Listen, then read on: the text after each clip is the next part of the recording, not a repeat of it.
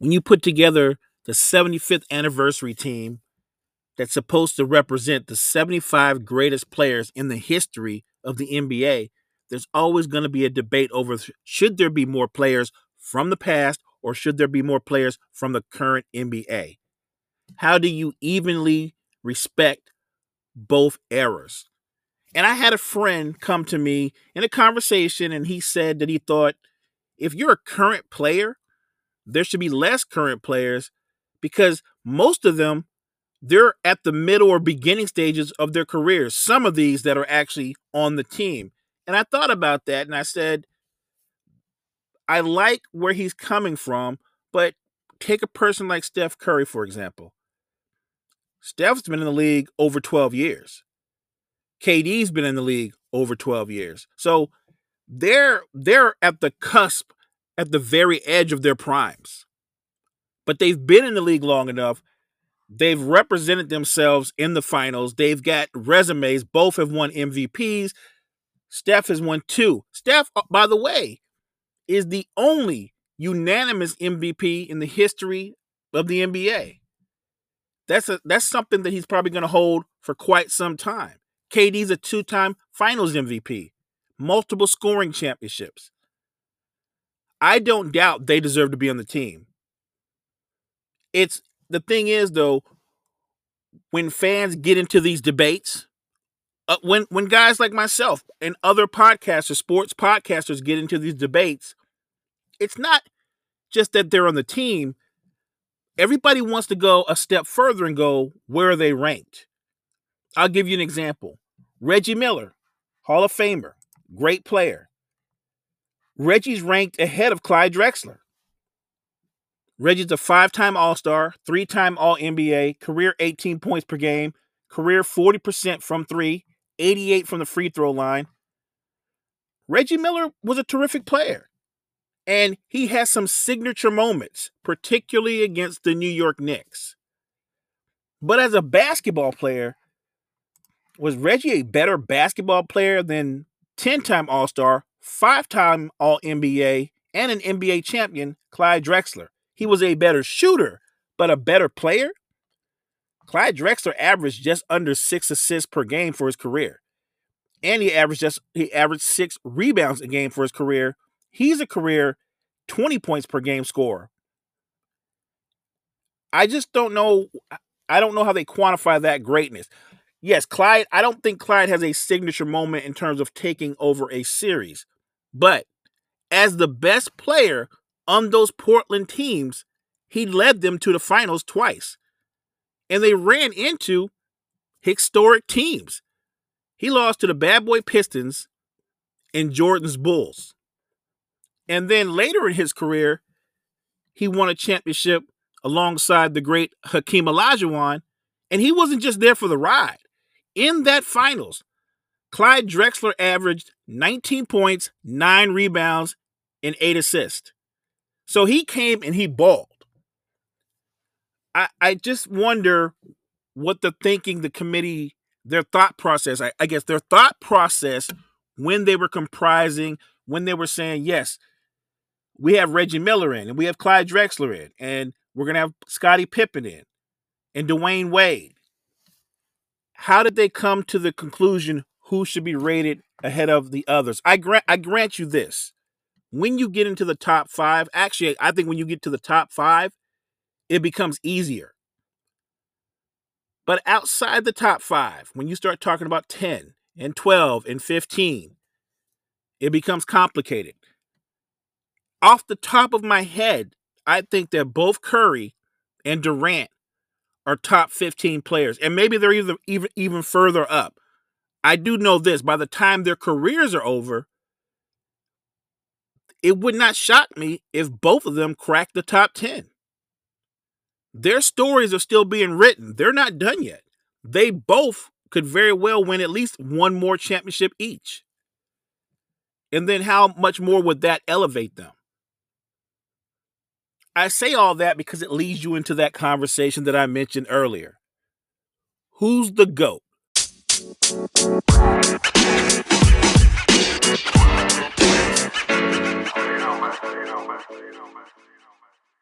True story.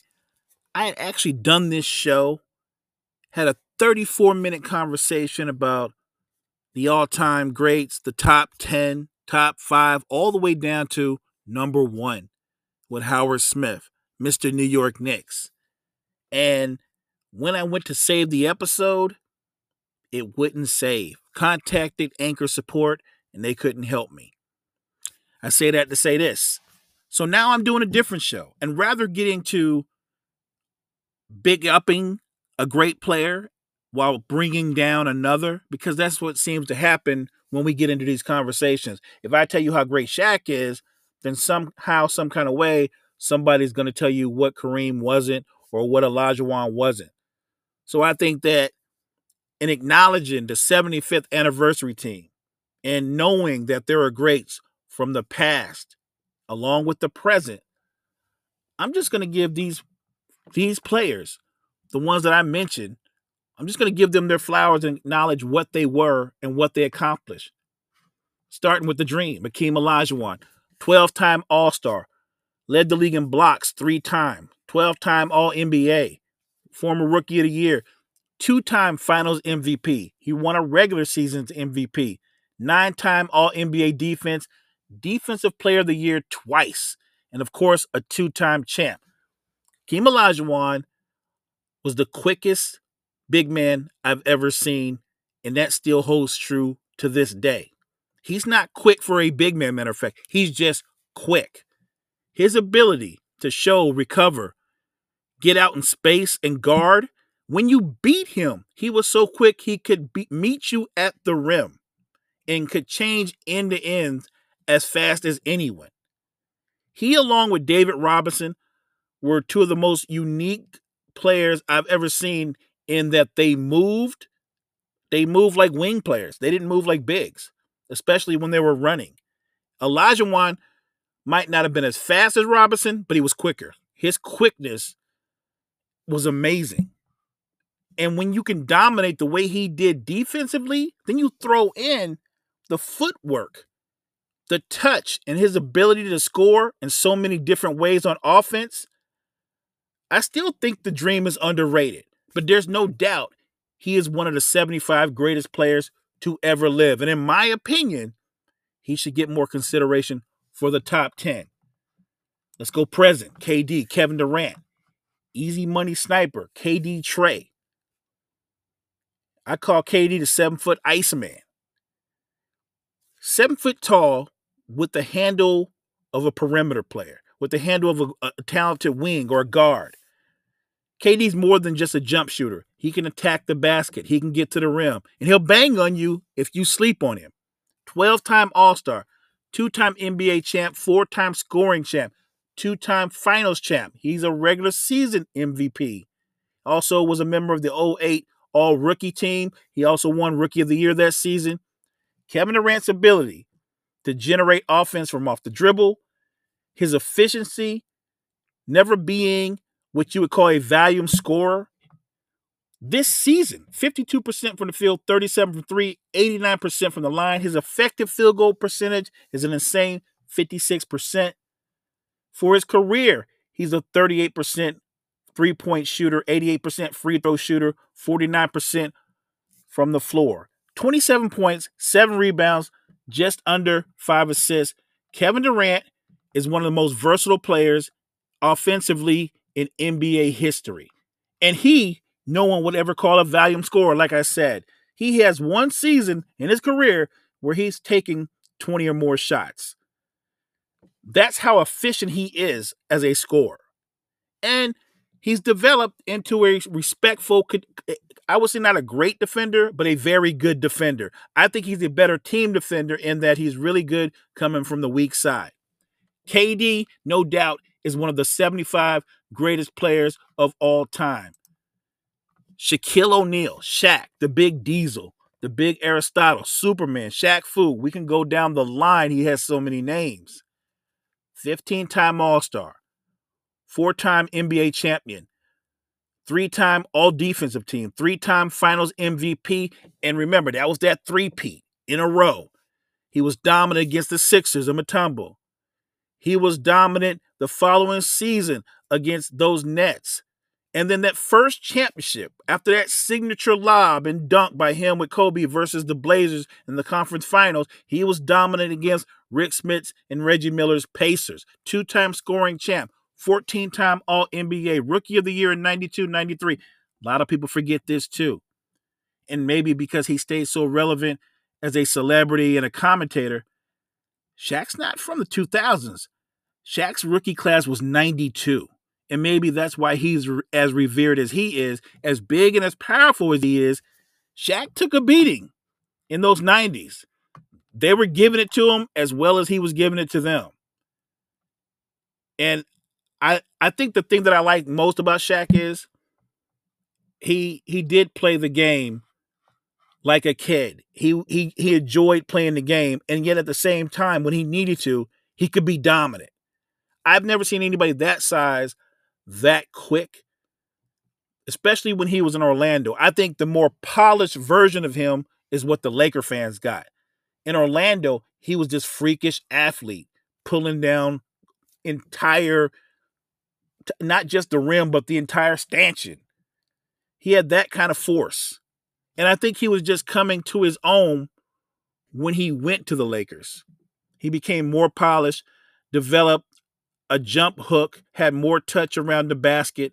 Shaquille O'Neal, by no doubt, is the most dominant force in NBA history. LeBron James. Easy to talk about the greatness of LeBron James. 18-time All-Star, 17-time All-NBA, 03-04 Rookie of the Year, 6-time All-NBA defense, 4 times final champ, 4 times final MVP, 4-time regular season MVP, 3-time All-Star regular season MVP.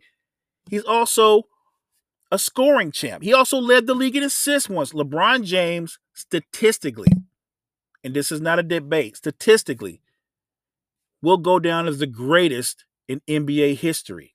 And in terms of longevity, you have to respect and acknowledge in year 19, averaging 29, 8, and 6 on 52% from the field, no player in the history of the game has played at this level this late in their career. He is definitely the greatest of all time in terms of longevity and sustained greatness. So salute to the king, LeBron James. Larry Bird was not only one of the great shooters of all time, he was one of the great competitors of all time and one of the most complete basketball players in NBA history. 12-time All-Star, 10-time All-NBA, 79-80 Rookie of the Year, 81-82 All-Star MVP, 3-time MVP, 3-time NBA champion, 3-time All-NBA defense, and a 2-time Finals MVP. In his career numbers, 24 points, 10 rebounds, 6 assists, 49% from the field, 37% from 3, 88 from the line. Larry Bird was as complete an offensive player that you will ever see. Maybe he didn't have the length or the quickness of a KD, but he had the know-how, the footwork, the ability to shoot with both hands around the basket, and the mental toughness to lead a team to the NBA championship multiple times. Steph Curry, 8-time All-Star, 2015-2016 Steals champ, 7-time All-NBA, 2-time MVP, and the first and only unanimous MVP. So salute to Steph. 2021-22, he just did that. All-Star game MVP, insane 50 points a game explosion. Steph put on a show with his long-range shooting. We've seen that time and time again. 2-time scoring champ, 3-time NBA champ. The thing about Steph is he does represent a generation in his own right because not a super freakish athlete, not the biggest guy on the floor, not the most muscular guy on the floor. He can just play the game, and he can just shoot the ball at a high level. And he's shown if you have a high basketball IQ, if you get in the gym, get in the lab and put in the work, and you're committed like that, look what he's done. Even this season, 25 points a game, 5 rebounds, 6 assists, and by his standards, he's shooting 38% from 3, which for him would be considered an off year. 91% from the line, for his career, 42% from three, 24 points, 6.5 assists. Steph Curry has weaponized the three-point shot in a way that no player has ever done before. Magic Johnson, the great Earvin Magic Johnson, 12-time All-Star, 10-time All-NBA, 3 times Final MVP, 5-time NBA champ, 3-time regular season NBA, 4-time assist leader, 2-time steals leader, 2-time All-Star Game MVP, and probably my favorite All-Star Game, maybe the most emotional one, was 92 when Magic came back and he won the MVP. 19 points a game, 7 rebounds, 11 assists, 52% from the field. That's Earvin Magic Johnson statistically. But if you saw him play, the passes he made, his court vision, his leadership, the way that if you're a fan, he brought you in, Magic's impact on the game, he made it fun. For many years, the NBA was all about getting buckets. Magic made it cool to pass the ball. He impacted, I think, a generation with his ability to facilitate and share.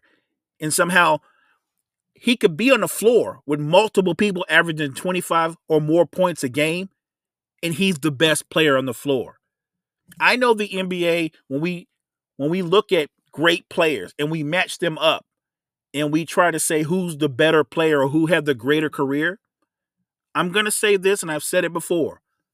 Put Earvin Johnson on a basketball floor with 9 other guys, and 9 times out of 10, he will be the best player on the floor, and that team, his team, will win.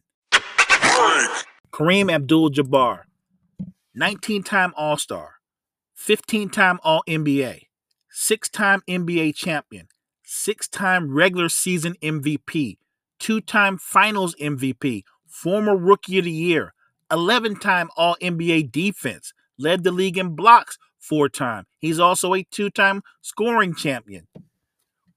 This resume is as good or great a resume you'll see in NBA history.